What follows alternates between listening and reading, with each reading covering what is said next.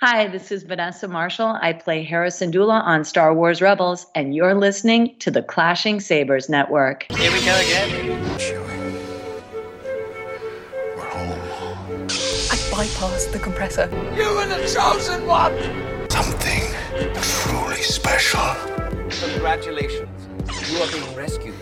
Revenge is not the Jedi way. I am no Jedi. The ability to speak might not make you intelligent, but we're going to try to prove otherwise. This is the Clashing Sabers podcast. I am one of your hosts, Brandon, and I am here with an icon, a man whose tweets are so on point that they make Crosshair jealous. Ladies and gentlemen, I give you the amazing Mark Marquis. Why, thank you. That's very nice of you to say, but I don't want to make Crosshair jealous, because that dude's bad news. He is, but he's only got one eye now, Yeah, we'll discuss that. Yeah, We'll discuss save that it. later. So I'm excited today because we are talking about Bad Batch. We're going to talk about the episodes 5 through 9. So if you haven't listened, guys, Drew and I went through the first 4 episodes of the show, and that episode of ours is entitled Bad Batch Beginning. So make sure you check that out to look at our look at the first 4 episodes and kind of some of the things that we noticed and the things that we were looking forward to in these episodes. And we're going to dig into these next 5 episodes that we haven't covered yet, which is going to be really exciting because there is a lot going on here. And I know Spoilers, obviously, right? Yeah, Totally yeah, spoilers, obviously, full on. But I have pages and pages of notes that I had to condense down of what are we actually going to have time to talk about, because I could probably do 6 or 7 hours on this. And also, guys, if you're interested, I have breakdowns of each episode on ClashingSabers.net, so you can go check that out. But before we dive into that, Mark, I want to ask you, because we haven't had a chance to catch up lately, what have you been Star Warsing?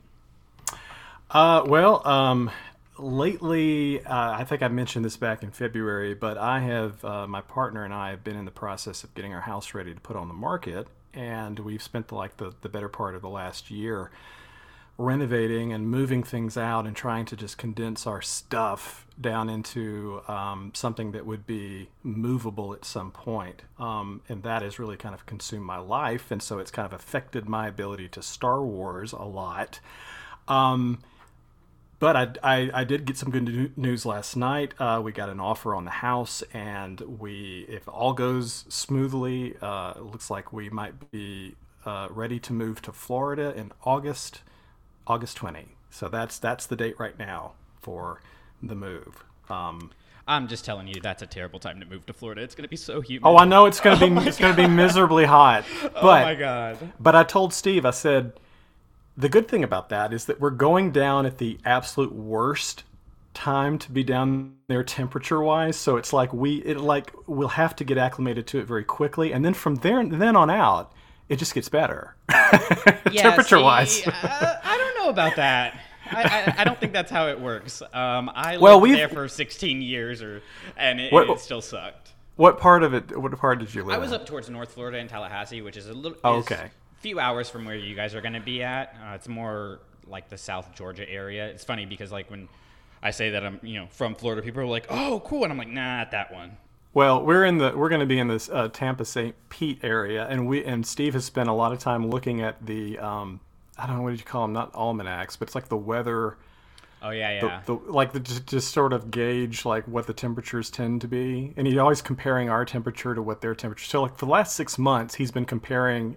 Just randomly, he'll go, "Oh, it's 74 in St. Petersburg," and I know that he's comparing temperatures. So that's funny because when I moved here and it got to wintertime, of course, this was a weird winter for Texas because we shut down because of snow. But just the idea that, I had to walk out and have enough time for my car to thaw out before I could actually drive. Well, I have had an opportunity to pick up a book that's been on my list for a very, very long time. I'm way behind, obviously, on it, but it's A New Dawn. Because being a big fan of Rebels, I think back in February I made the promise to myself on air that I was going to pick up A New Dawn at some point and read it because of the Rebel connection. And so I I got through 2 audiobooks from the High Republic, and then I decided there's really no time better than now to just go ahead and dive into A New Dawn. So anyway, I'm about halfway into it, and I'm enjoying it. But it is curious to me because it kind of relates to the Bad Batch a bit. And maybe I was misunderstanding the controversy. Seems like I saw some chatter where people were upset that the Bad Batch had retconned Kanan's backstory when he was Caleb. The Kanan comic. Oh, okay. Yeah. Okay. Because I'm reading the book, like I'm going through the book, and it mentions what happened, with Caleb and his master, and I thought, well, that's kind of similar to what happened in the Bad Batch. So I'm not sure why people were upset, but it's the comic.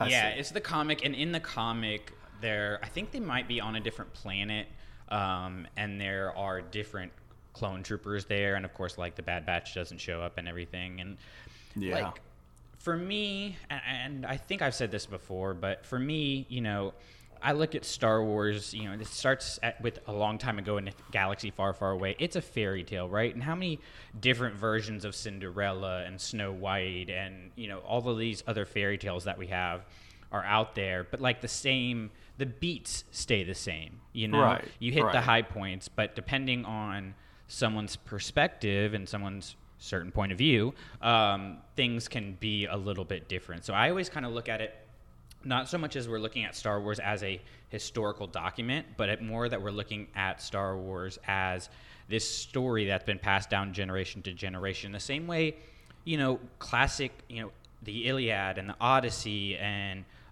even like the books of the Torah and the Bible were like not written down for generations. They were only orally said, and so things would change. And now look how many different, just look how many different versions of the Bible there are, and people aren't freaking out because they say different. Well, some people are, but most people are not freaking out because they say different things, right? It's like, okay, this is the point of the story. These are the high points. You're not gonna have Jesus start breaking crackers and popping open energy drinks, but like the same things are gonna be happening in there. And so I kind of stay out of all of that when everybody's freaking out over, oh my God, because it happened with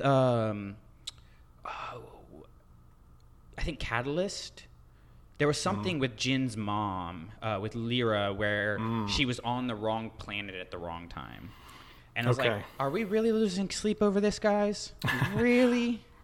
Well, back to A New Dawn, I do have another question. So I'm halfway through. I have reached the point in which Kanan and Hera have met.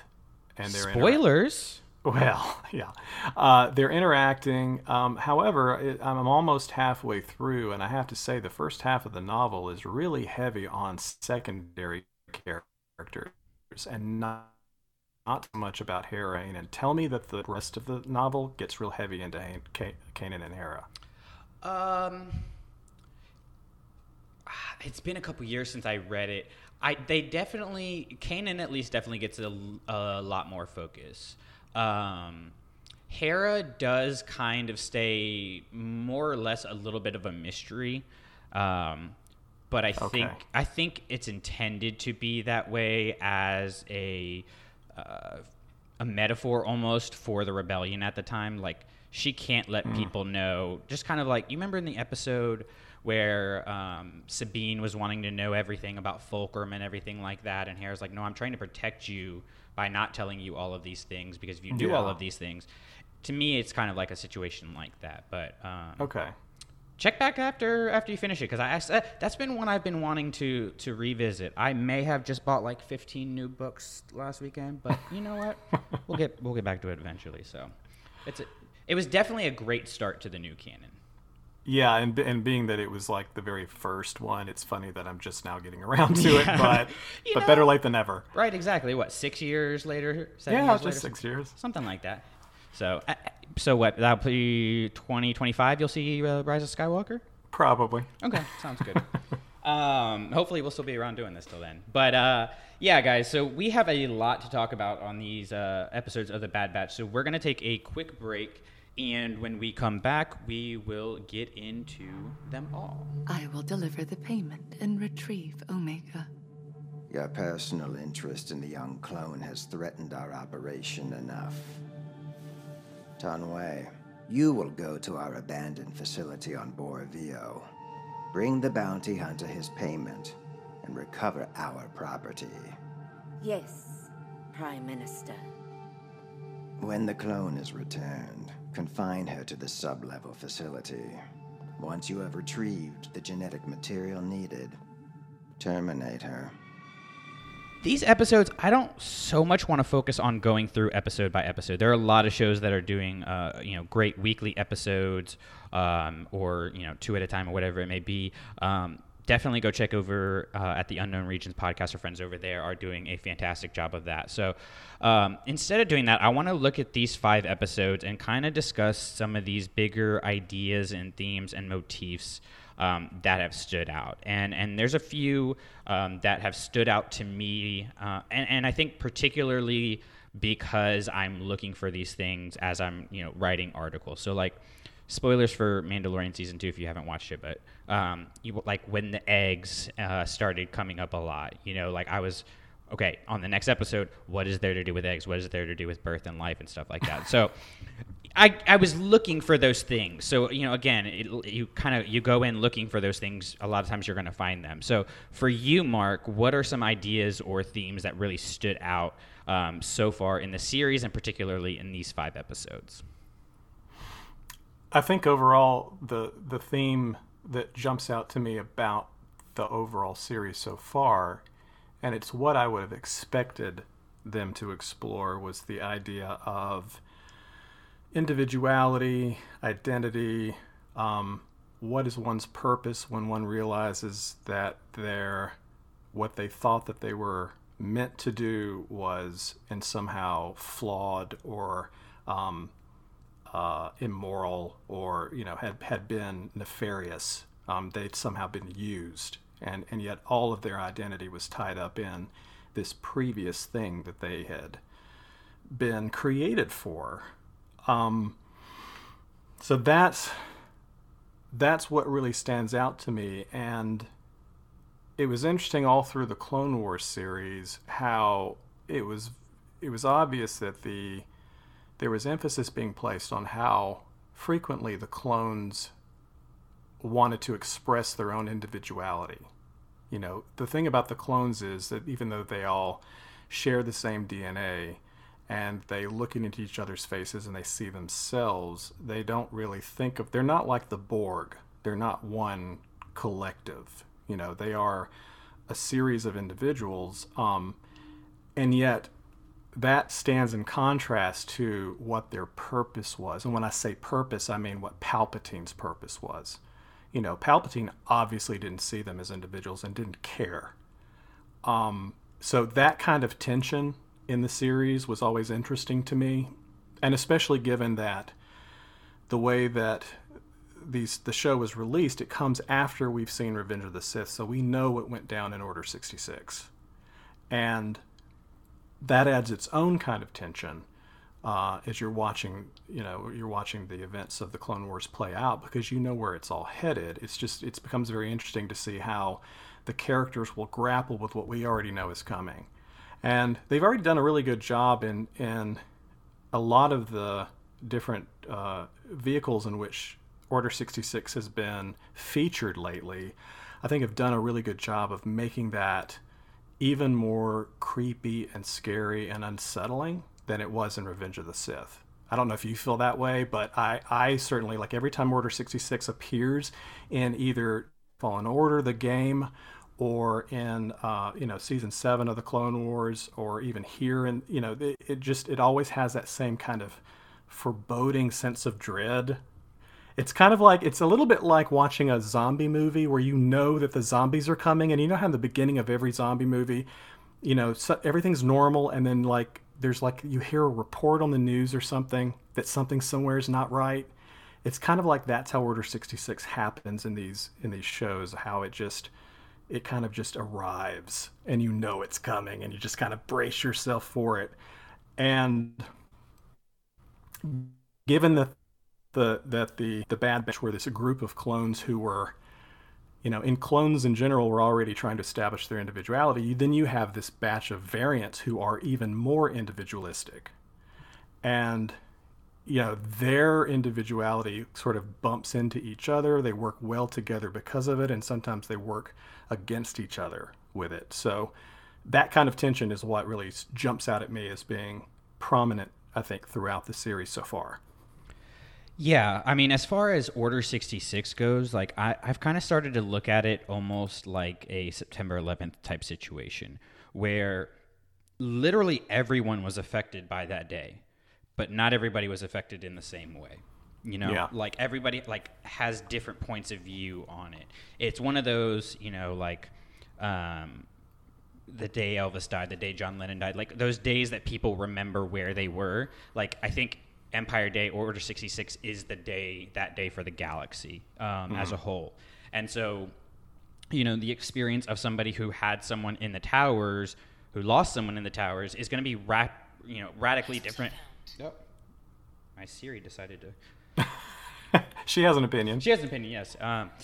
So somebody who lost someone in the towers versus somebody who had someone who made it out, those two experiences around the same event are going to be so radically different and affect their lives in such different ways, from like me being someone who just saw it on TV and had trouble conceptualizing as an 11-year-old that was actually a real thing that was happening. Like I thought it was a computer simulation at first.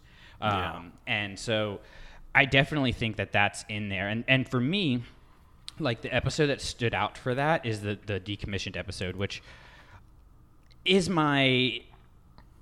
I don't know if it's my favorite because Reunion was so good, but it's definitely up there as one of my favorites, because you have the dichotomy, like you were pointing out, about droids and clones, and kind of, to me, like this allies versus enemies thing. Like, who are the allies? Who are the enemies? The droids are supposed to be against the clones, but now they're helping the clones, but also the clones are kind of droid-like because they can be controlled by a chip, and there's an interesting line that Trace has.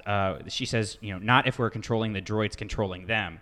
And I'm like, okay, but who's controlling you? Who's controlling you know what I mean? Like, it's like, who is above you? There's always somebody above you controlling you, and until you actually figure that out and choose what you're going to do about that, like, you literally are a droid. You are just coming off a line and doing what everybody expects you to do. And I mean, for people, especially of my generation, who have gone to college and not been able to get a good job because you need 5 to 10 years of experience, but you can't get a job without 5 to 10 years of experience. We live in this age where it's like, okay, I did everything that I was supposed to do. Why am I here now? You know what I mean? Yeah. Like I have times like that. Like I did everything right. Like, I did what I was supposed to do. I hit all those points. Why are things not working now? And it's like, okay, well, who was controlling you? And like, okay, these notions of what you're supposed to be, you pointed that out of these clones who were created for one purpose, they become droids. And a lot of people become droids in that same fashion by just doing what they're expected to do instead of going, hey, why am I doing this, right? And that's something that I have loved seeing Echo and Hunter go back and forth on, is like, okay, are we soldiers? Are we not soldiers? Are, like, what are we doing here? And where does it lead? I like that Echo is somebody who comes essentially, from the factory line of clones, and the Bad Batch is more unique, and you have that tension between them. Not that they're going at each other, but that they're challenging each other's ideology of who they are and their identity and their purpose. And to me, that's really, really something that has stood out to me, and I'm really enjoying seeing them explore that. Yeah, well, they do kind of go out after each other, because Crosshair becomes this, he sort of becomes representative of... He's interesting to me because on the one hand, you'd say, well, he was affected by his inhibitor chip, but then they performed that procedure on him to just make the chip function as it was supposed to. But before that, he was even like, you weren't quite sure what side he was on. and you weren't sure if it was because his inhibitor chip maybe was functioning a little bit more normally than the others, or if maybe Crosshair is just, his worldview is maybe so different from theirs that he's much more prone to falling in line with the Empire. And to me, that makes Crosshair scarier, because Omega frequently says it's not your fault, you can't help it. But I wonder if she's right, or if maybe there's just something about Crosshair that, he's the one member of the team that was not in sync with everybody else. There was something about Crosshair that made him different. Well, and I think it's interesting because Drew and I had talked multiple times about how these characters are very stereotypical archetype characters. You have Wrecker's the big bruiser, and Hunter's the leader, and you have the tech guy, and you have the outcast, and you have Wrecker who's the sharpshooter, Crosshair who's the sharpshooter. But then that kind of gets blown up when Crosshair, makes the choice to stick with the Empire. And I think really Crosshair is the one, when you're looking at, which ones are different. I wouldn't say Crosshair is the one that's different, because Crosshair stayed who he was. He's, stayed a person loyal to the Republic that has now become the Empire.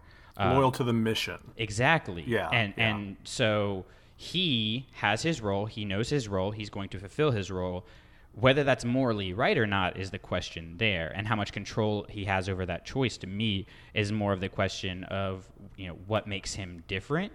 I'm more interested in the idea of how much of it was his choice, because I think that becomes a matter of how much of, the choices that we make on the daily are our choices, right? And have you seen Falcon and Winter Soldier? Have you watched that yet?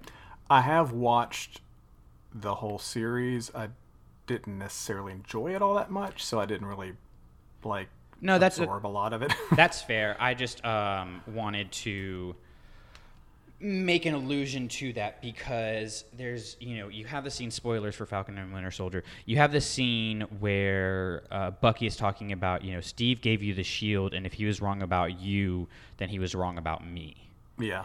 That was one that just really, really stood out to me in that series. And I kind of feel like the whole Crosshair Bad Batch dynamic is similar to that. Are we wrong about Crosshair? And if we're wrong about Crosshair, does that mean we're wrong about ourselves? Or if we're wrong about, if Crosshair is the one that's right, what does that say about us? To me, that's really something fascinating. And I think having Trace and Rafa come back and be the ones who kind of more or less confront the Bad Batch on that is something that's really important, because of their arc in Season 7 of Clone Wars and how they were affected by Ahsoka. There's, the line from Rafa, in the end, we all choose sides. That's just at the end of the day, there is no neutrality. Look at what happened on Mandalore. You can't, there's things that you cannot be neutral in. Well, DJ would beg to differ. But even DJ, at the end of the day, DJ sided with the First Order. Well, but he sided in the First Order in that particular instance. I think the whole meaning behind DJ is that he will side with whatever side suits his interests at any given time. So that's not necessarily picking a side. He's picking his own side, so to speak. Yes, but he has also picked the side of, I'm going to profit off of this war like the people on Canto Bight, instead of I'm going to do what the right thing is, or even try to explore the right thing. I don't think at the end of the day you can just end up neutral. I don't know. To me it's like going to a sports game or whatever, or even watching one on TV. You can watch it and be like, hey, I don't really care who wins. I just want to see a good game.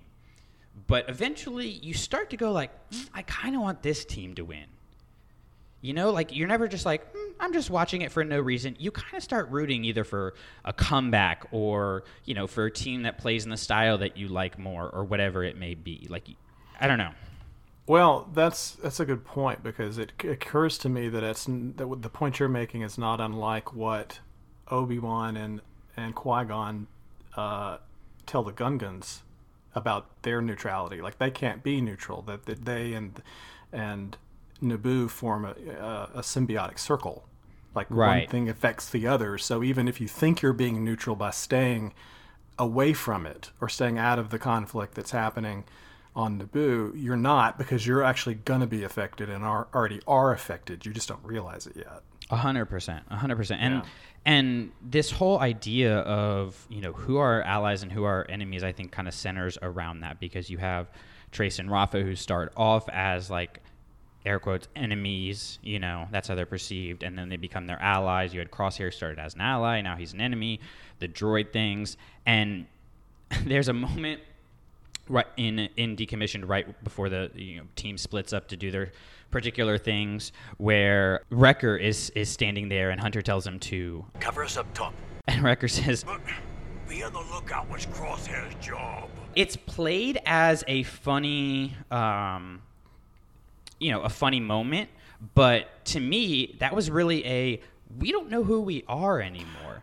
Yeah, they're all navigating this weird, murky, morally nebulous world that comes post-war. Like, in the war, they knew exactly what all their roles were, and it was so rigid and regimented. They were soldiers. Soldiers are a very regimented mindset. They know what their purpose is. They're given their orders. They do it. They carry it out. There's a chain of command. Everything is black and white. It tends to be very black and white, and suddenly that no longer exists. And not only does it not exist, but their clone brothers are all on a completely different path that they can't follow because of the chip in their head, or the different path they're taking because of the difference in their chips. And so they're trying to figure out, well, where do I fit in this world now? Like, what even is this world? Right. It's not even so much that they can't figure out what their role is. They're trying to even figure out how the rules work in the world. Exactly. Like, and like, not just how they work, but what even are they? Like, do they even exist anymore? And there's the interaction when Tech and Rafa, I think it's Tech, and Rafa, like, first run into each other, and Tech's like, "Who are you?" And she says, "Who am I? Who are you?" And I'm just like, that is so, like, again, it's a comedic moment, but a lot of those comedic moments can be played, especially in a show that is, for kids, which people say because it's animated, it's for kids. And I think, there's truth in that, obviously. Like, that's the demographic that they're going for. But you're not going to get, like, the Luke and Obi-Wan sitting on the log is not going to be what captures a 6 or 7 year old's attention, right? They're going to get that funny moment. That funny moment's going to stick with them, and it's going to simmer, and it's going to simmer, and it's going to simmer, even without them realizing it. And I see it all the time. And it's going to be something that comes back, and they're like, oh, like, not on the level that we are, but, like, they're going to understand this person is questioning who they are and who the other people are around them. And to me, that was just a really, really good moment. Well, you had sent me the show notes that you had written down, and I was looking over them, and you had mentioned this great moment that stood out in the show, which was this great joke that made me laugh, which was the echo joke, where she says, "Is there an echo in here?" And he, says, "Yes." And of course, I laughed out loud. It's such a silly joke, but it worked. But you pointed out that, like, it's kind of sad because it's a joke, but he's also very genuinely responding to, yes, I'm here. How can I help? Like he's trying to fit in. He's trying to find his purpose in this situation. Well, and it's funny, too, because, like, he is not just Echo, and it's not just the butt of a joke, but he is an echo of the war, like being a reg, for, lack of a better term, because, of course he's modified now, but not being an original Bad Batcher and having gone through the war as a reg, like, he is an echo of this war in a building that is a literal echo of the war. I think obviously, like, you needed it for the effect of destroying the droids and everything like that, but that lava pit I thought was, I'm obsessed with that lava pit in there, because to me it's like it's the destruction of the past. It's the clones being machines that are just being tossed into hell in favor of the stormtroopers. Let's talk about that for a minute, Let's because do it. I'm glad you brought that up. So I find it interesting that facility and that I don't know if the word is function or what they're trying to carry out there happens on Corellia. Yeah. Where Corellia is one of the locations for the building of the Imperial fleet. And so you have ships being built for the Empire there while you're simultaneously destroying the remnants of the Confederacy of Independent Systems. You know, so you've got the side that the Republic fought against is also at the same place that the new Empire is rising from. So you get this sort of recycling death and birth thing happening. Yes. Where one is feeding the other. Yes. Oh, I love that. And also, just side note, shout out to the animators because they friggin' killed it, making it look like it does in Solo. Like you could, the flyover shot coming into Corellia, you could take that and put that in Solo and nobody would know the difference. Right. Fantastic job. Right. But, you were talking about, birth and death, and that was another duality that kind of stood out to me, is this, I'm always looking for birth and death symbolism. It's one of my favorite things. Like, baptism, birth, and death, like any symbolism around that, I love. And so there's so much of it, especially when they get to Braca. You have the starship graveyard. That was really cool. You have even before that, when Rex says being dead in the Empire's eyes has its advantages. It's just really fascinating how they are consistently showing the Bad Batch being reborn and renewed and going through these birth symbolisms. An aside on Braca. So you didn't play Jedi Fallen Order, correct? I did not, but I have watched the playthrough. Well, Cal Kestis, it starts on Braca. Right. Cal Kestis is a scrapper. Is that what they're called? What are the something like that. But and it's interesting to me that again, there's more symbolism there. He is somebody that came from the fallen Jedi Order. He's in hiding, and he is trying to stay incognito in a job where he's essentially helping to dismantle the remnants of the Republic. Mm-hmm. And he, as a former Jedi or a fallen Jedi, is a remnant of the former Republic. Yeah. So there's this nice kind of, I don't know if it was intentional, but that was a little aside that sort of reminded me sort of what the point you're making about Braca being this place of like death and rebirth. No, 100%. I think you're definitely spot on there, because to kind of, go with that and go with the idea you were presenting earlier about like the Empire rising out of or rising at the same place that, the Confederacy is being destroyed. There's that moment when they slide into the engine, and it looks like they're going down a little slide. I mean, they're going through a hole and, to a new place. It's birth symbolism. Like, sorry guys, there's no like way to say that that's not going to be awkward. But like, to me, that engine represents the Empire, right? And so they are metaphorically being born in this new Empire, and what do they have to do? They have to break away from that engine in order to survive, whereas Crosshair is exposed to the engine of the Empire and has these scars now to prove it. To me, that was very, very poignant. Yeah, that's a good point about Crosshair and his scars. But even before the engine, they go through the process of removing the chip from their head, and you could sort of see that as kind of a rebirth, or being, for sure, like born again. Like it's like they're leaving their past life and entering a new one by having, like, symbolically having this remnant that controlled their fate removed from their head. Yeah.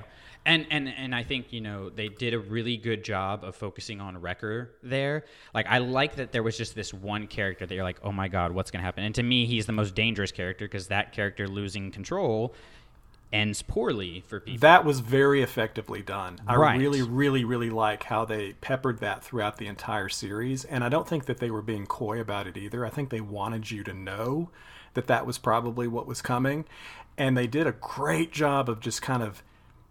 I paid close attention to how they did it, because in like the first episode where it happens, where he hits his head, like he mentions it several times throughout the episode that my head hurts, and I thought, oh boy, they're making a lot of pointing out, that his head hurts.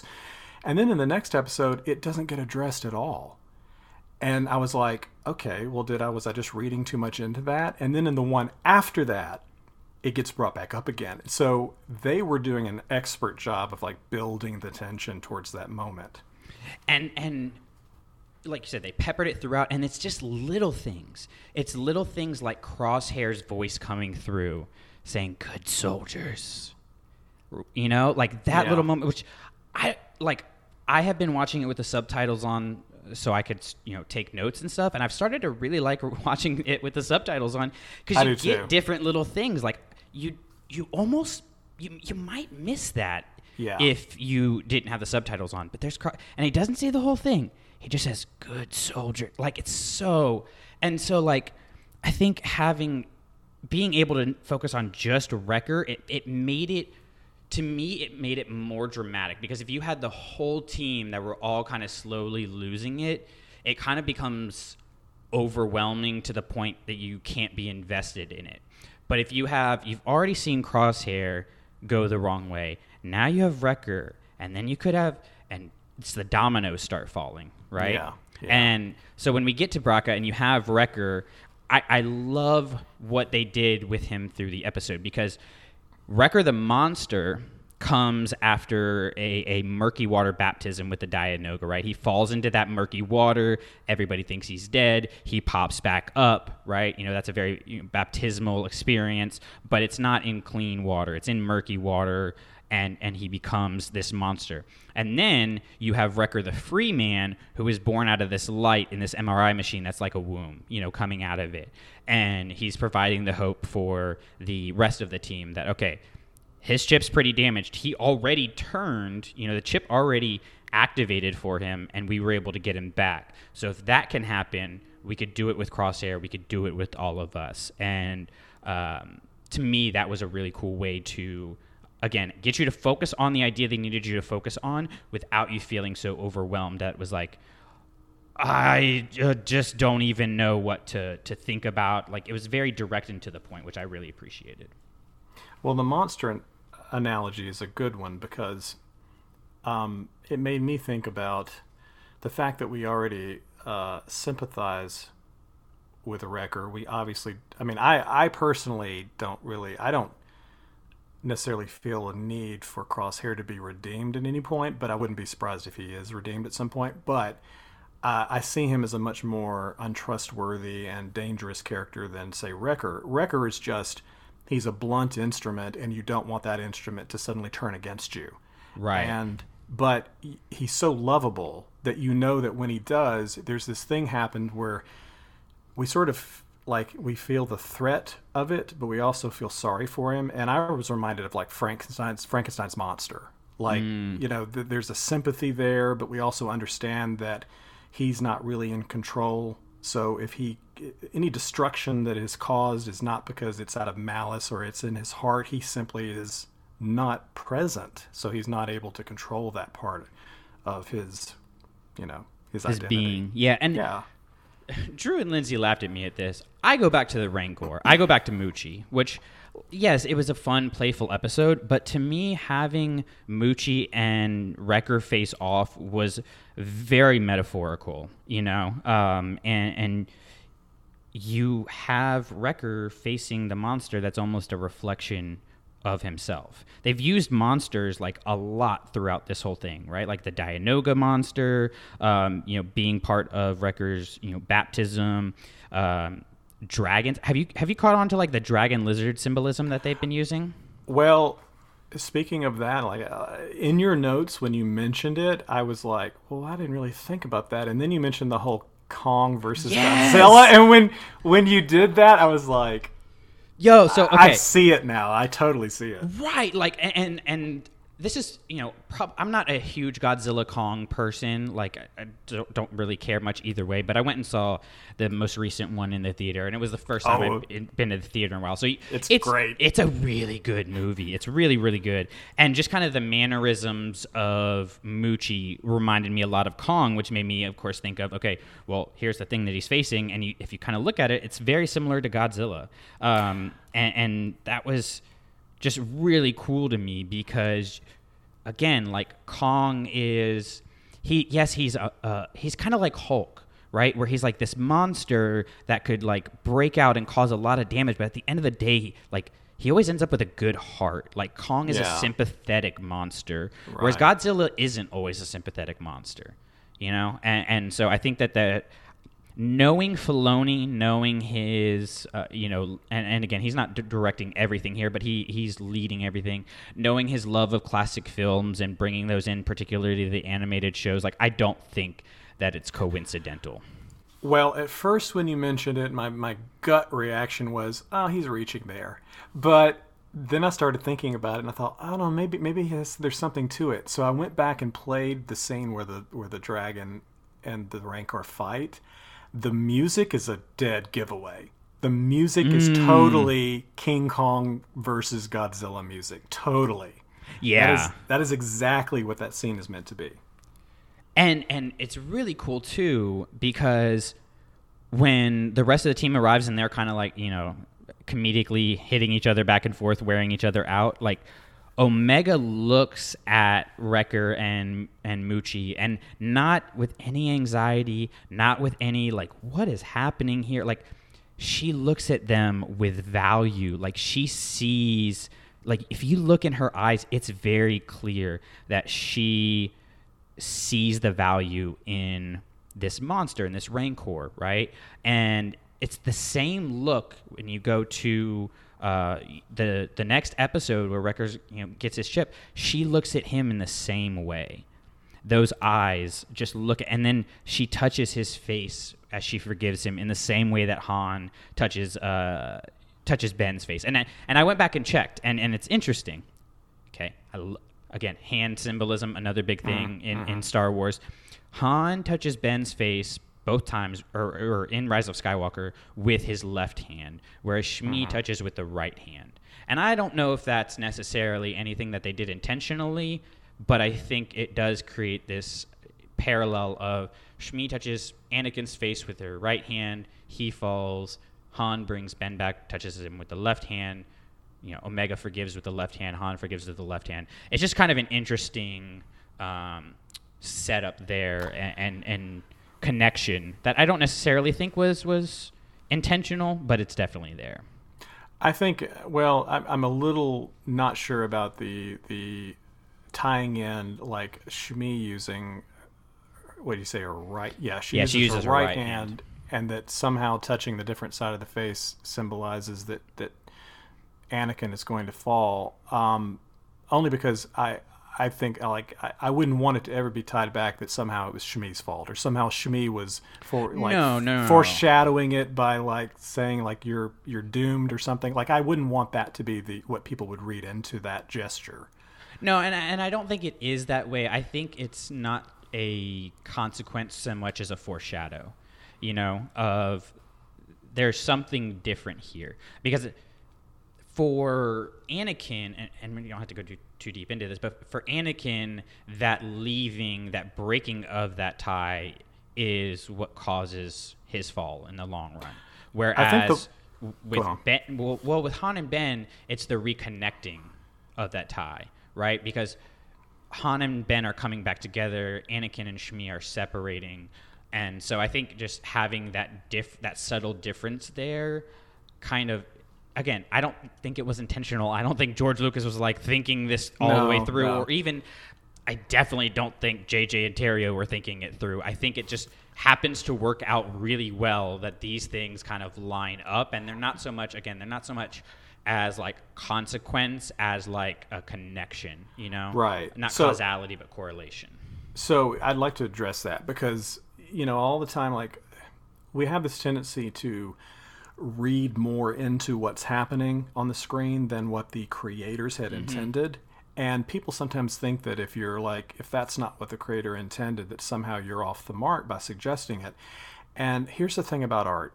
It's messy. It's complicated. The creator can have motivations and a direction, and the audience can have their own perception of what that means. And everybody's bringing their own view of the story to, at the same time from different angles. And sometimes those views are in opposition to one another, like they cannot sync up. And other times you can have an interpretation of what the artist is doing that is maybe not what the artist intended. However, separating the artist from the art and just evaluating the art itself, it could still apply. And it's still valid. Because once it's been put out there, it's no longer in the artist's hands anymore. Now, George Lucas was fighting against that for his entire career because he loved to go back and tinker with his you know, he never believed in a finished product. He always believed that the art was always abandoned. It was never actually finished. But given that you could sort of interpret things from your own lens and your own focus, it could be seen as being that those different hand gestures or the different ways that the hand was featured is a kind of symmetry that happens in Star Wars, where they're just reflections of one another. You know, light, dark, left, right. That's just a nice visual stutter that happens within the storytelling. Right. And I mean, it's kind of like I always tell my students, like, if you can back it up with evidence, you're right. Right. And yeah. I think there is evidence there to justify my perspective and to justify not agreeing with my perspective. Like, I think both are completely true and valid. And I think that's something that you're 100% right. Like, it gets lost. And I don't think the thing with George wanting to redo his art and people wanting to interpret it differently are even mutually exclusive things. Like, I think both have the right to do that because, like you said, like, art is subjective, yes, but at the same time, like, you have to have, in order to have an opinion, you have to have valid evidence to back it up. That's something that gets lost. Is, you know, like, if I said, you know, these monsters are, you know, we've got all these dragons and, you know, like, dragons in Christian symbolism is evil, and I ignored how in Eastern and especially in Asian mythology it symbolizes, you know, power and wisdom and strength and hidden knowledge. Like, if I ignored that duality there, then I am shortcutting the reality of what might be being said with these monsters, you know, and that's something that gets really dangerous. But there's also, you mentioned the music there with the Rancor and Kong, and God, the music in the show is so good. Yes. Have you noticed the music for Braca? Just, it's so dark and eerie, and there's like this moan like you would see in a monster movie when you know the monster is coming, and I just find really fascinating. Yeah, a lot of times the music reminds me a little of Blade Runner. It has that sort of synthesized, kind of cold, futuristic, you know, that just very synth sounding heavy. Sometimes it's a drone sound like you mentioned, and it's that's what it reminds me of, is sort of that kind of cold, detached feeling of like, this is no longer familiar galaxy. Like, the galaxy's different, it's changed now. Like, not to glorify war, but everything within the Clone Wars had this bombastic kind of traditional score where it's like lots of brass and, you know, because it's like soldiers marching off to war, it's that kind of fanfare music. Whereas, you know, post-war, it's much grittier, much more murky. There's, you know, a much darker time has fallen. I noticed that the Kevin Kiner's music started shifting in that direction in the 7th season of the Clone Wars, which is a really great way to transition that idea of like the more traditional bombastic symphonic score into the more sort of cold, synthetic, off-putting, or somewhat darker sounds that he's exploring in the 7th season of the Clone Wars, especially the scenes where Maul is being taken in custody. And it's just, there's no dialogue. That the music in that is, it's so good. So good. Yeah.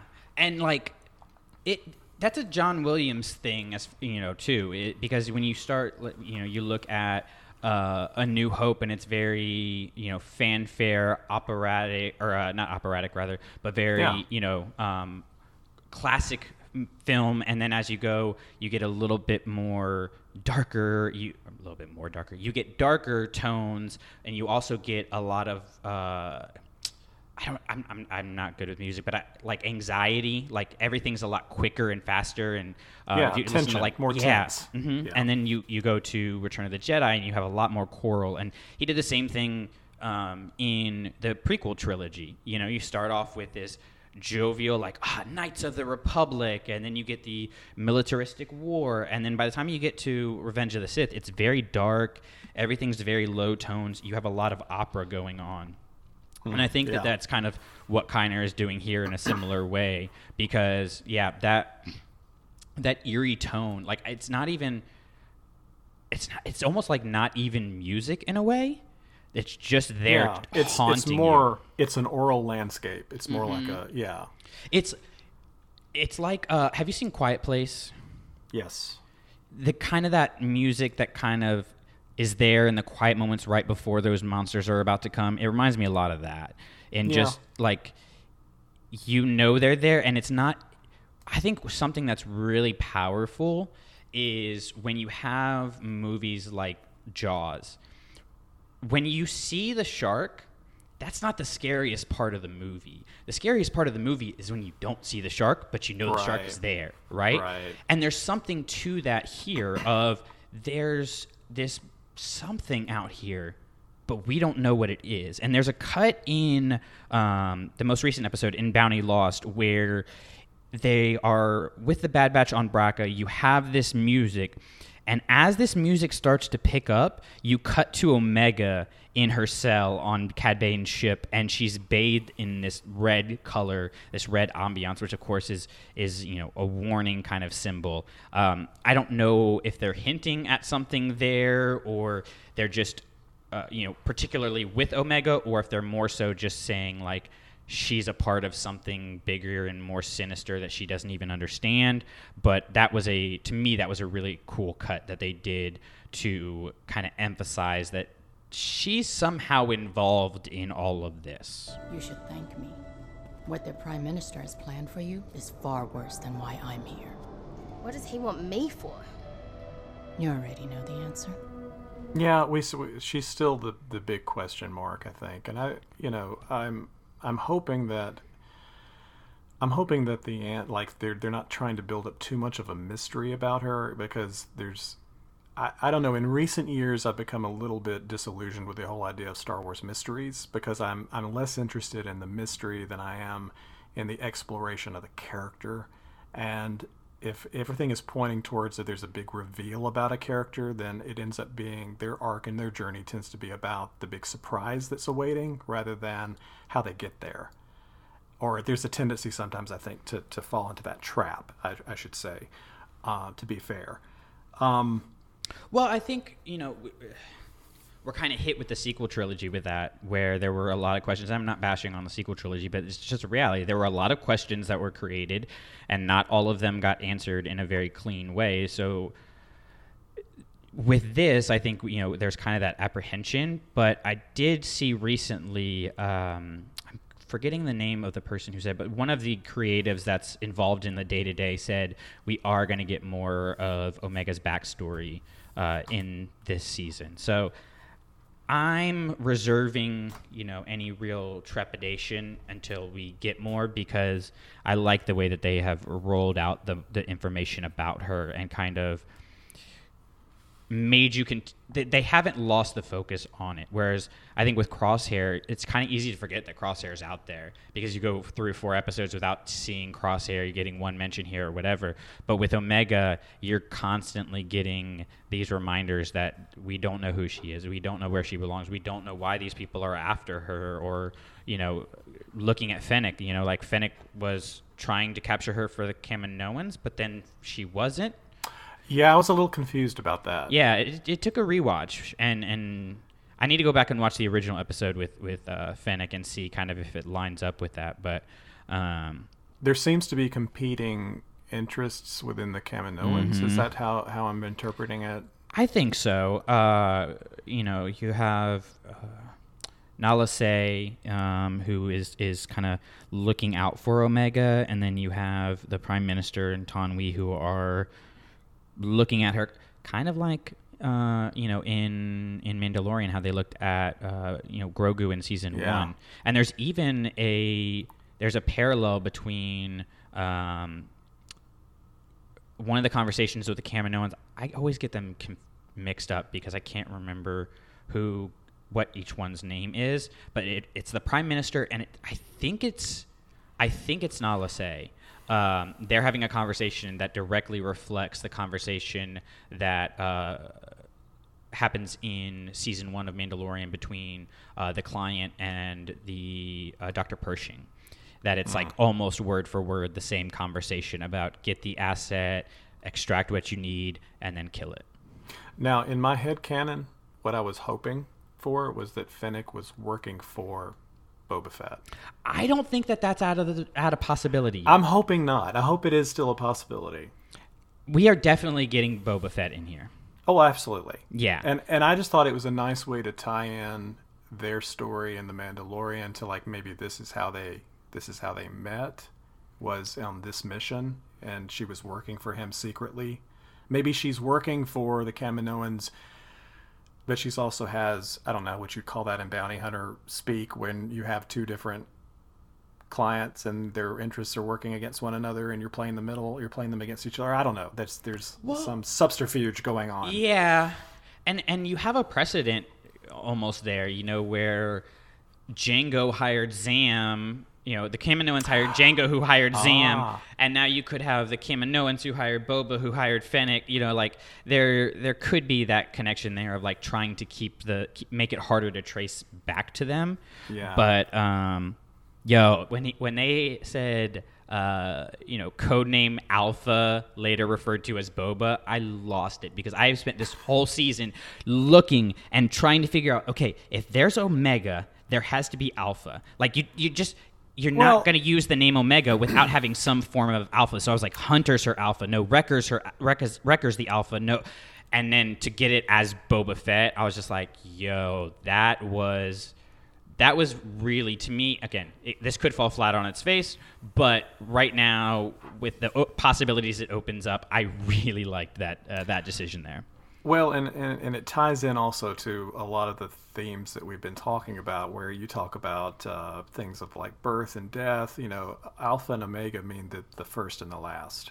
Mm-hmm. So yeah, there's another kind of suggestive connection there between to that theme. Well, there's also one other mention of Alpha in the series prior to this. Do you know what it was? Well, there's the whole talk with Moochie and being an Alpha and Wrecker. Yeah, Tech says you have to challenge the Alpha for authority. And I'm just going to say I think that might be a hint of Boba Fett. And somehow Omega is going to have to challenge Boba Fett in some way. Could be really interesting. I don't know. Yeah. There's if it's all leading towards a reveal about Boba Fett and where he is and how he fits into this story, if that's the big surprise, I think I'd be pretty satisfied with that. Well, and they also go after the droid head because it's got all of this knowledge and information. Like, who's going to have the most knowledge and information about the Kaminoans and how the Kaminoans work? Is he though? He grew up there for like the first 10 or 11 years of his life. Yeah, but just because I grew up in a certain, I don't know. I wouldn't know everything about my neighborhood just because I grew up there. I might know some things about it, but it seems like that's a little bit of a stretch to suggest that Boba Fett is the go-to expert for cloning just because he was a kid when he was. I don't know. I don't know. Because so is Omega. She seems to know a lot about the cloning process. That's what I'm wondering too. Is like, why does Omega know all of this stuff? Like, she knows a lot, and it's like, okay, if you're, there's this idea of property that keeps coming up and slavery and stuff, and I think at some point you have to have these characters, these clones realize that they were droids, they were property, and that's something that they're going to have to deal with. But Omega knows all of this stuff. She knows she, air quotes, doesn't have an inhibitor chip. I definitely think she does. She knows about all these different processes, about how they created the clones and everything like that, but she knows nothing about herself. It's just, it's interesting to me. Let's go back to that, because that's where I get a little confused. So Omega knew that she didn't have an inhibitor chip. The clones themselves were just largely ignorant of the inhibitor chip in general, or what its true function was, until relatively late in the Clone Wars series. So how is it Omega knows? Well, I guess they would have known that they did know that they had that. What did they call it originally? What did the Kaminoans say its purpose was? It was something. They were telling the Jedi that some it was kind of behavior modification. Yeah, it was meant to do something, but it could be used. They didn't know it was going to be used for the purpose that it ended up being used for. Right. So maybe she knew that was in clones and that she didn't have one. Okay.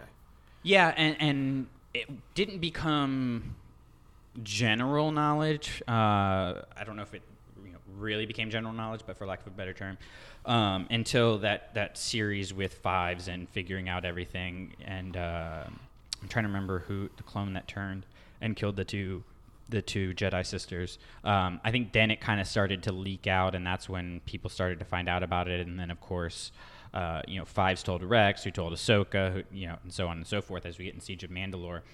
But I always look at, only the Sith deal in absolutes, right? Anytime a character says this is absolutely not going to happen, there's no way that this could possibly happen, it's definitely going to happen. And she's saying there's no way I have an inhibitor chip.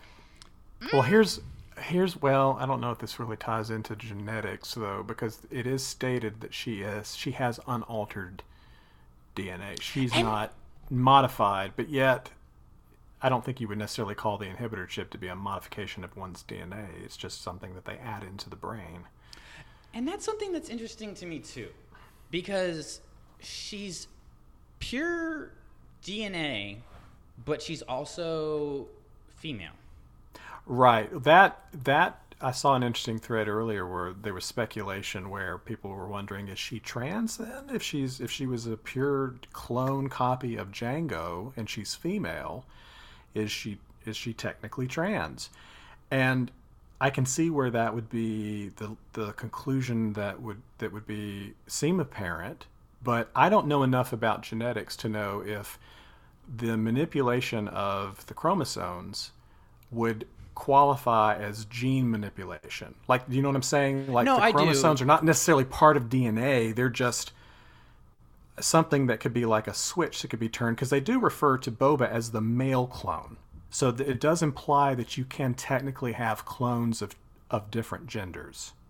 Well, here's what kind of brings this question to my mind. I was listening to a podcast, School of Greatness podcast, and Lewis Howes had a geneticist on who is doing research into Alzheimer's and stuff, and she was talking about the genetic differences between males and females, and females have 1,000 more genes than males do. Which is part of why their brains develop quicker and things like that. And so I just... Well, there's a whole host of reasons why that would be necessary from an evolutionary standpoint. You need, a woman will bear children, so there's a whole series of reasons why there would be genes involved with needing to mature faster or intellectually mature faster than, say, a male whose job it is to just not be that important. Let's be honest. Most men need to be older before they start having kids because we stupid. Yeah. But it's just interesting to me because you're 100% right. It's an evolutionary necessity for that to happen. You look at, and I'm speaking in huge generalities here, but women, a 25-year-old mother doesn't scare you as much as a 25-year-old father does. You go, oh, you were 25 when you had your baby? Okay, cool. You were 25 when you had your... dude, you were still stupid. Honestly. And so I just kind of wonder, from an evolutionary standpoint, it makes sense to have the female have more genes. And so with it being alpha omega, is this an evolutionary development of some way? Does that tie in somehow?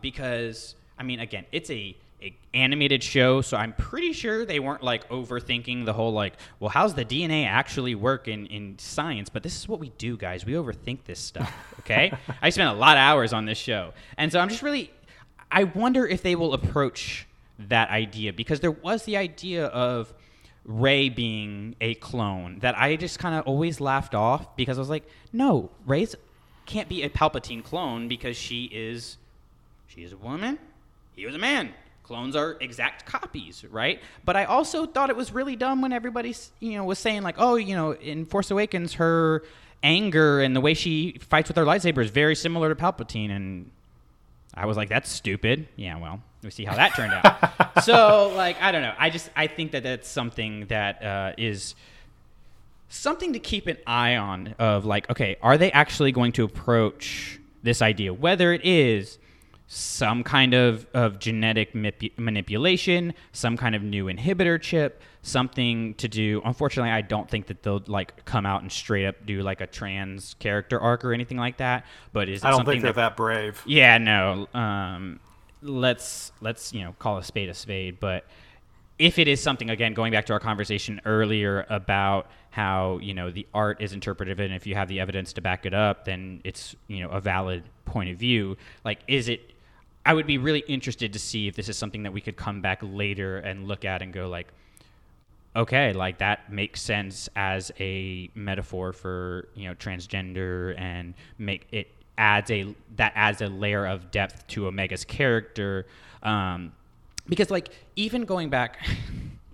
So again, I'm obsessed with birth and death symbolism. Young children, this is where you need to turn off the podcast, because I'm about to talk about some phallic symbolism. Oh, we're getting to that part, are we? We're getting to that part. Dude, like, okay, so Bounty Lost. Okay, here's where I think you're reaching, but I'll let you go ahead. I'll let you express your thoughts, but I just want to put a disclaimer out there. That's that fair. I think you might be leaning a bit hard into it in this point, but we'll see. All right, so in Bounty Lost, they have to create a power surge. And in order to create this power surge, oh, I love this. A satellite erects itself out of the planet or out of the building or whatever. And then, it's very it's phallic, okay, guys? It's phallic. Let's call it what it is. But then, I didn't see it that way until you mentioned it, and now I can't see anything else. I blame Michelle for this, because she got me on like this whole like wow, man, what's Mando's ship called? Oh my God, I'm forgetting. Razor Crest. The Razor Crest is a uterus and all of this stuff. Oh yeah, I saw that post too, and I kind of see it that way too now. I can't unsee this stuff. I know. So you have this phallic satellite, right, that sends the signal, and then Omega escapes in this flight pod. Okay, cool. No big deal, except for it's a ball, but it also has a tail behind it. Guys, it's a sperm. And then, hold on. I'm not done yet. And then Omega comes out of a hole and back to her family. That's it. This has been the Clashing Sabers podcast. Leave your 5-star rating at Brandon. The Drew Brandon, don't take this the wrong way, but I hope you're not teaching your students human sexuality. No. Because I'm pretty sure it doesn't work that way. It's symbolism. It's different. But that was another one where I had to go back and rewatch the scene, because I was like, is the ship like really sperm shaped? And then I was like, well, it has a tail, but it here's the doesn't thing. wiggle. Like, I watch this stuff at 3:00 in the morning on my first cup of coffee. So like, there's your problem. So like, when I come up with stuff like this, I will go back and check and be like, was I just like still asleep when I saw this? No, I went back and watched it last night, and it holds up. I think, given your criteria for if you can argue it, if you're successful enough in arguing it, then it must be true. I have to admit, you're doing a fairly good job of arguing it. I just don't know that I can. That's a bridge too far for me.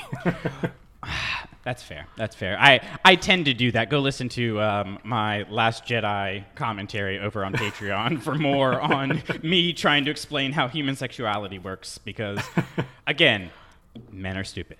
So we've kind of talked, big strokes about everything. Was there anything else you wanted to touch on that we hadn't? I mean, again, we could do a 6-hour podcast on these because, I haven't even gotten into the duality of, tech and Omega being logos and pathos and different things like that. Like, it's so deep.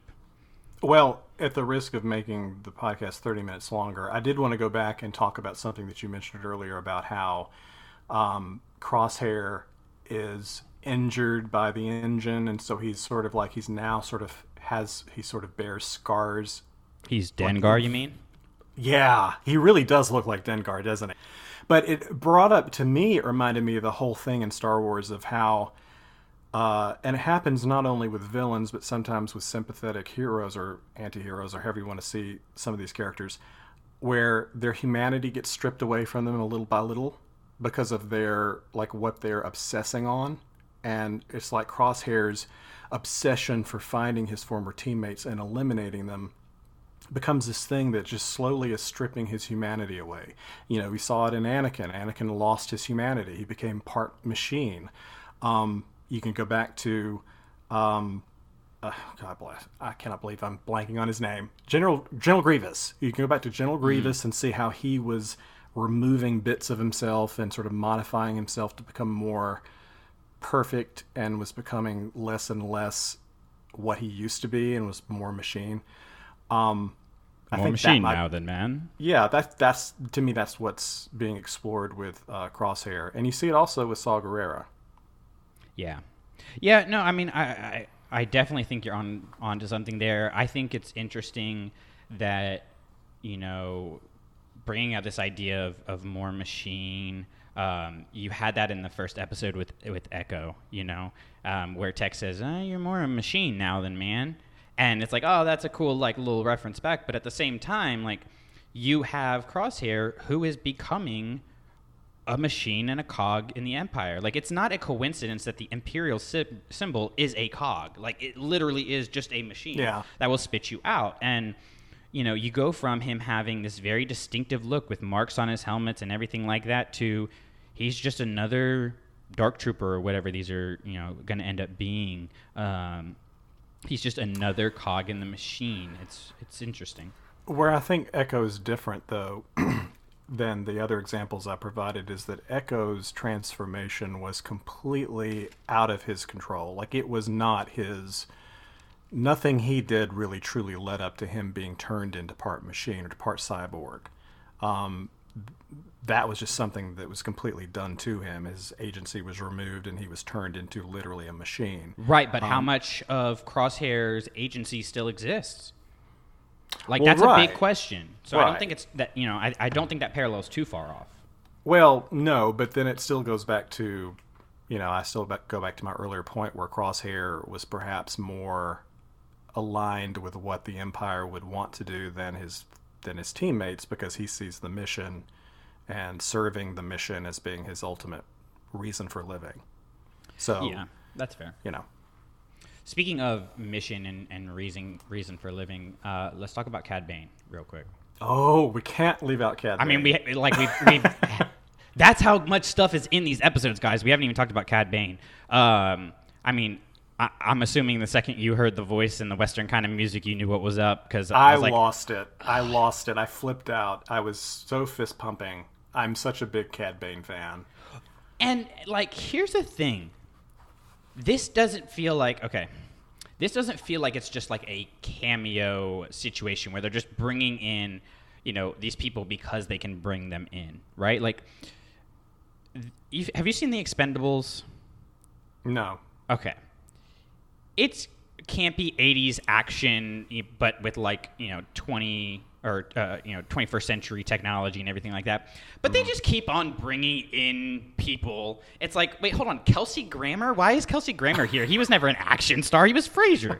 But you just get Harrison Ford does a drive by, and then there's Arnold in a helicopter, and it's okay, that Spot the celebrity. Exactly. That movie, it kind of was all about the cameos. You don't watch the Expendables for the story. You go to watch things blow up and go like, oh, cool, I didn't know they were in this. Oh, Ronda Rousey? Sure, why not? Whereas, like, in Star Wars, you're watching it for the story, and so I think you have to be careful with the cameos because it can become too much and it can overtake things. You know, Filoni talked about it with bringing Vader into Rebels, of where he couldn't overshadow everything. And so you had to be careful about when you brought him in and how much you brought him in and stuff like that. And I think the use of Cad Bane unto this point, and I think you could include Fennec in this because technically, you know, she started in another series, but Cad Bane's a much bigger character in terms of, you know, content that we have around him. Bringing him in, it has worked perfectly. It's the execution. Like, I'm trying to find flaws, and I can't find them. Like, well, it's so well done. You know that he's important because unless I'm mistaken regarding the music, I don't think he's gotten. Did he have a full blown theme song or motif in the Clone Wars series? I don't know if he did or not. I don't think so. Because I had an opportunity to listen to the entire track on iTunes of Kiner's Cad Bane theme song, and it is so, man, it's so the good, the bad, and the ugly. It's so Clint Eastwood. It's Ennio Morricone, I think is the name of that composer who did those movies. It's very much in that style. And going back to what I had said earlier about like the throwback to like the music is like the new music is sort of Blade Runner-ish versus the era of the Clone Wars being more bombastic and more traditional symphonic. In some ways, his theme song kind of plays against that as well. His theme song is sort of like a throwback to those, you know, the spaghetti western movies. So it's like he feels like a character from the past. He's sort of meant to be a character from the past who's stepping into this current show and has a presence and is being announced by a motif. So I think he's here's my wish for where I don't want it to go. I hope the fact that we have heard the name Boba Fett and Cad Bane is in this as well, that this is not the series where we see that scene play out. Do you know what scene I'm talking about? Oh, I don't want that to happen in this series. Well, here's the thing. So, shout out to Unknown Regions. Michelle pointed this out, that like if you look at the animation that's been released of that, you know, the rough animation that they had already of the Cad Bane Boba Fett face-off, that it's basically the same thing as the Cad Bane Hunter standoff. Like, it's very similar in how it's executed, to where they, you know, as she says, they kind of lifted it from one to put it in the other. So on your side of I don't want to see it, I would say, well, it's already happened. But on the other side, and the side that I lean towards, I'm like, that was kind of a setup. You know, you've got in the original trilogy, to me, like, Boba Fett is that Western character. And, you know, so it kind of makes sense that there would be this transition, especially if you have, you know, you have Cad Bane facing off with Hunter and winning, and then Cad Bane facing off with Boba Fett. And sorry, guys, don't say it. I didn't say anything. All I did was say I'm sorry. You can read into that whatever you would like.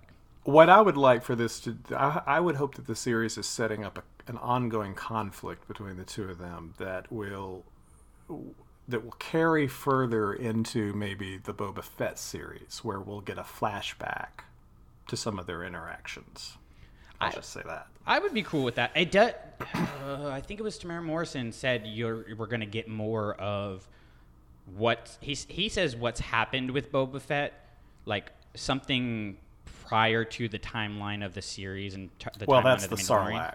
That's got to be the Sarlacc. Yeah, but I mean, there also could be other things. Like, it might not just be one thing. We may get a parallel storyline of a younger, but like, how cool would it be? Okay, now I'm just spitballing here.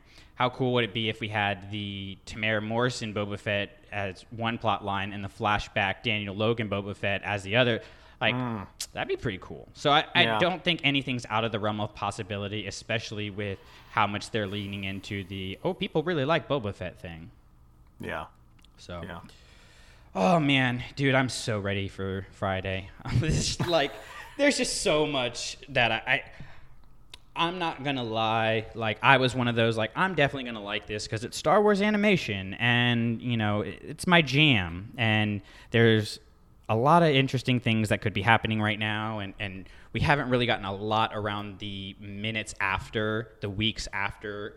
The turn to the Empire and how that affected things and stuff like that. So I was like, this is going to be a pretty cool series. Dude, this series has blown my mind. Yeah, it's exceeded my expectations. Oh, sure. It's so good. It's so good. And I think between The Mandalorian and this and the things that are coming out that we have on the horizon that I see nothing but promise for, with Kenobi, with Rogue Squadron being led by Patty Jenkins. Even that the news came out about The Acolyte. Have you seen this, about how the writers have never seen Star Wars? I think that's I think that's cool. Well, I said this on Twitter. I think when you've got this many series in the pipeline, I would hope that at least some of those are thinking outside of the box. Mm-hmm. And I think that falls into the category of thinking outside of the box, so that you don't have this stale formulaic thing over and over and over again. Something produced by fans is great if it can be rewarding in all the great fan servicey ways that are good, but it can also be very stale, because sometimes one fan's idea of what would be cool in Star Wars is not necessarily what somebody else's idea of cool is. Well, I totally feel that right now, because I think going back to when Disney first acquired them, I feel like they were kind of like, let's not even have a box. There's no box. Just make things.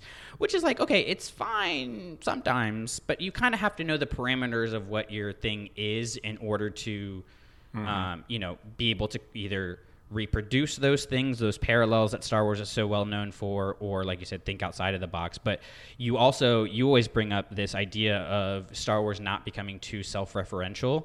And Drew, stop listening to the podcast right now if you haven't gone and seen Fast 9, because I want a pure, untampered reaction to that movie. 5, 4, 3, 2, you better be going 1. Oh my God, that movie references itself so many times, and it is so, it's so cookie cutter obnoxious. And guys, I love the Fast and Furious movies. Like, they would be my Star Wars if there wasn't Star Wars. I'm sitting there going, this is literally what Mark's talking about, where all it does is reference back to itself and recreate its history to reproduce a movie that's more obnoxious than what the one that was before. So, I feel like I get what you're saying right now.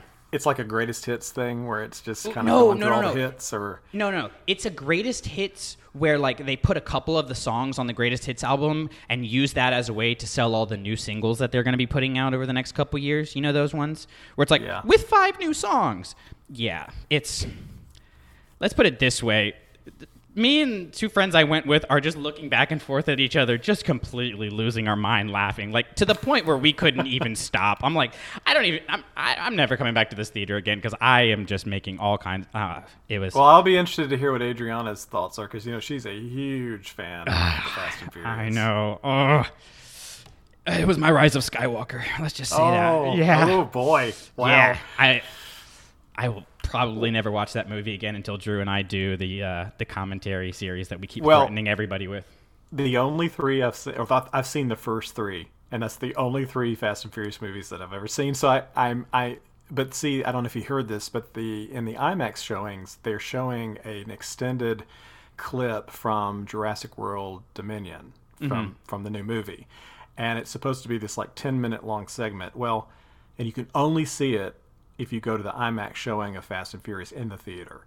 And so I have been giving some thought to going and buying a ticket, primarily to see the Jurassic World Dominion trailer, but then also to sit through this movie with no knowledge of any of the others except for the first 3, and just see how I process it. I wonder if I would be a different perspective because I'm not recognizing all the callbacks. I don't know. The level of over the topness is somebody gave Vin Diesel too much control. They were like, "Sure, Vin, yeah, we can do that. Yeah, sure. It's not ridiculous to have him." I'm not gonna say anything. Stay tuned. Go to our Patreon, guys. I promise you, we are gonna do this series.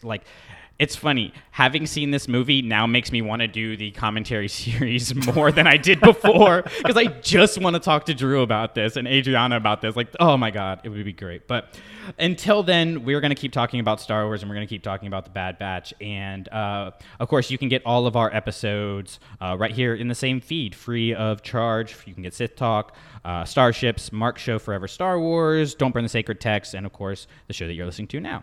And we also have commentaries and things over on our Patreon to support our literacy nonprofit to get Star Wars books into schools across the country. And so as little as $1, can help a kid get a Star Wars book in his hand. And I think most people who listen to our shows have read or read the Star Wars books and know that the impact that can have. So if you want to stay tuned with all our socials and everything that we're doing, all the links are in there for each of us individually and for the site as a whole, at Clashing Sabers on Twitter, all of that good jazz. So Mark, I know you are like me right now. You're in a time of transition where deadlines and things are kind of imaginary, but what are you working on right now for the network? I have actually 2 that I'm working on. I have one. Actually, I've never done this before. I'm actually trying to write them both at the same time. Interesting. because I want to, because of my move, not sure what my situation is going to be once I get to Florida. I don't know what my setup will be like. I want to get 2, possibly 3 episodes in the can before we actually move to Florida. So I'm kind of eyeing a maybe somewhat shorter format, maybe 20 minutes, 25-minute long episodes, but have them be much more tightly focused on one subject. So that's what I'm currently working on. Nice. And those will be coming out soon. I like that I don't know what they're about. It's always really exciting for me when a new Forever Star Wars comes out, because I'm like, oh, interesting. Okay. He's going into this. I'll leave it a secret then if you want to be surprised. You got to stay tuned, guys. Stay tuned for more. But until then, Bad Batch 8. Hi-oh. There you go. See, this is why I like having you on. You get it right. Did you get that, Drew? Oh, Drew's not listening anymore. Don't pit us against each other. Lindsay, will you text Drew and tell him that that's how we're supposed to do it? I'm teacher's pet. Brown noser. You're the tech of the group. You always got the answer. Oh, no. The podcast you just listened to and all other Clashing Sabers productions are the intellectual property of ClashingSabers.net. All sounds and materials used from other creators is their stuff, and we just used it for informational and educational purposes. Bottom line, we made it, it's ours, they made it, it's theirs. Seems simple, but if you're still confused, feel free to email us at ClashingSabersNetwork@gmail.com. We have no association with Lucasfilm, Disney, or any of the other fine companies that make all this stuff we talk about. But, Kathleen Kennedy, if you need anything, let me know. I work for cheap. Now let's blow this thing and get out of here.